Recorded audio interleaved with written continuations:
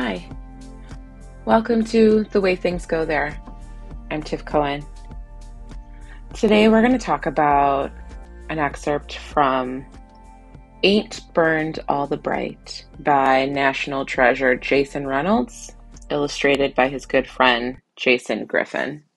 This book is unlike anything you will ever read or have the pleasure of seeing. In total, it's only about 10 sentences. The Jasons made it during quarantine of the COVID-19 pandemic. It's their observation from a young person's point of view. They're talking about what you did during the pandemic. You were home, right? Everyone was in their homes and trying to figure out what to do, and most of what to do was screens. School that was in session turned to a screen. If you had to talk to your family or friends, that was through a screen. Everything was through a screen. And I think it forced us to realize that all of the screens in our life are hurting us, are hurting our relationships, are hurting our community and our connections. Here's the excerpt. And I wonder if maybe an oxygen mask is hiding amongst the crumbs of memories caught between the cushions of this couch. Or maybe in our arms touching, our skin chatting, our laughing and bickering and bothering and chewing and making and jamming and stepping and hearing and hollering. And maybe seeing each other's mess as a breath of fresh air. If you don't know Jason Reynolds, I will start this by saying that a lot of people think he is a writer for children, and he is. While our bodies grow old, we're all still children in some way, and we all need a little bit of comfort to that child that always remains inside. He is who I think all children need in their life. I grew up in the era where we were taught to be colorblind, that we were taught to not see that we were different because of the color of our skin. We were taught to see that we weren't different because of our religion or what was, the background that we came from. While I get that where the idea was coming from and where the sentiment was, it was to show that the value of each person is not less based on the color of their skin or their religion or where they come from or their status in the world. But it wasn't really communicated that way. It was communicated to say, we're all the same, treat everyone the same. And that doesn't get the same results. You can treat one person the same as another person, and the result will be completely different. It's like a diet, right?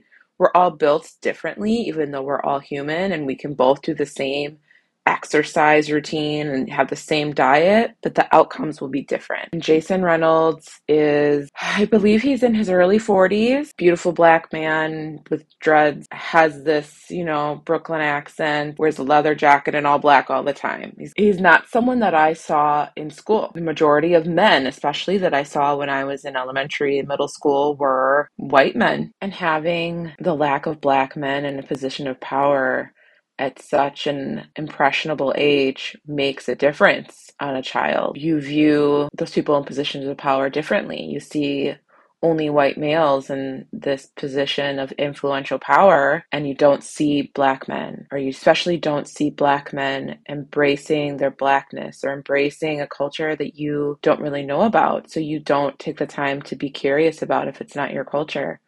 Or perhaps it is your culture and you're like, yeah, I'm good. I'm okay. I'm great. I can be in that position of power and influence. I recently heard on a podcast, it is lost to me which podcast it was. It was probably Armchair Expert, where they said that, social media has kind of turned people into celebrities. Like the everyday man is now a celebrity, that you have to curate your life to make it desirable to everyone. So, you're not judged by the decisions you make as a human. And I think it's very true. And I think we have fallen into this habit of judging people based on what is on our screen, based on what their living room looks like or what their clothes look like or what events they're going to. And it's making us more disconnected. This is coming from a mom of 3 kids.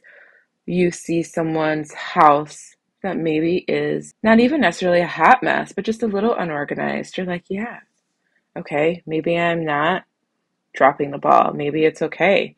And then if you see just a hot mess, you're like, yeah, that's exactly what my house looks like. Okay, she or he or they are doing okay, and I'm doing okay. It's become this competition of who can be better, right? Like, I'm better than you because I do this. And instead of, hey, I also struggle with this, or I also like this, instead of it being a competition. And there's something about the collective joy of life that really brings the human race alive. Like Jason says, our skin chatting, our laughing, our bickering and bothering and chewing and making and jamming and stepping and hearing, the difference of that over a screen versus in real life, like laughter in real life, like gives me goose pimples, right?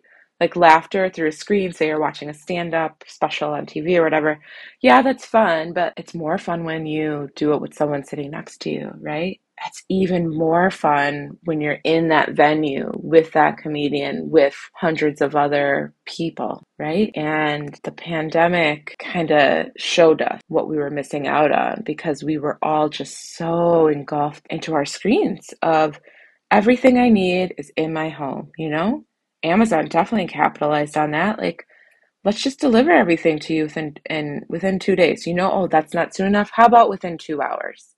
I never have to leave home. I have my screens, I have my Amazon, never have to leave. And I will be the first to say that I was like, oh my God, yes, please. I don't ever want to leave my house. You know what's at home? Everything, right? But it's not, we're missing each other. We're missing the communities, we're missing collective joy. And I am the most introvert of introverts, right? Like I don't want the attention to be on me. I don't want, I want to be invited to the party. I want to go to the party, but I want to be, in the group. I don't want to be the center of attention of the group, but I still want to be there. I still want to feel that joy that people share. I want to still be connected. And so a lot of people could say, well, I really do like being at home.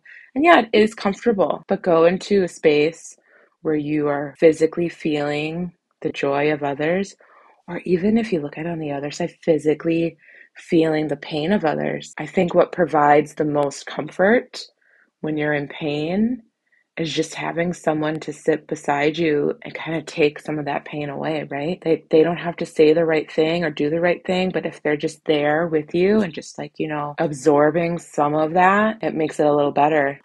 Of course, we need screens in our life. It's just the way it has evolved. But I think we are social beings, and I don't think a screen can really give us the social interaction that we need. So the next time someone says, well, I need social media because that's where all my friends are, go there. Say, that's awesome that you met these people in a way that you would have never met them before. But how else could you interact with them? How else could you share in that joy? Like personally, I met another writer who lives in Germany and she's amazing. And I would love to one day go to Germany and meet her and do fun, nerdy writer things, meet her family. And I think that's normal to want that. And I am very aware that a lot of people have social anxiety. And if anything, the pandemic has probably heightened that social anxiety. But in little doses, with small groups of people or person at a time, it will really help to really build skills to manage that social anxiety. And the chemicals that are released in your body to make you feel your best will be released. And I think you'll be thankful that you got out of the house and indulged in other people's mess and showed them your mess. And we're like, yeah, it's a breath of fresh air. So again, the book is called Ain't Burned All the Bright by Jason Reynolds and Jason Griffin. Please run, don't walk, to go get a physical copy. All right, thanks everyone again. Have hope.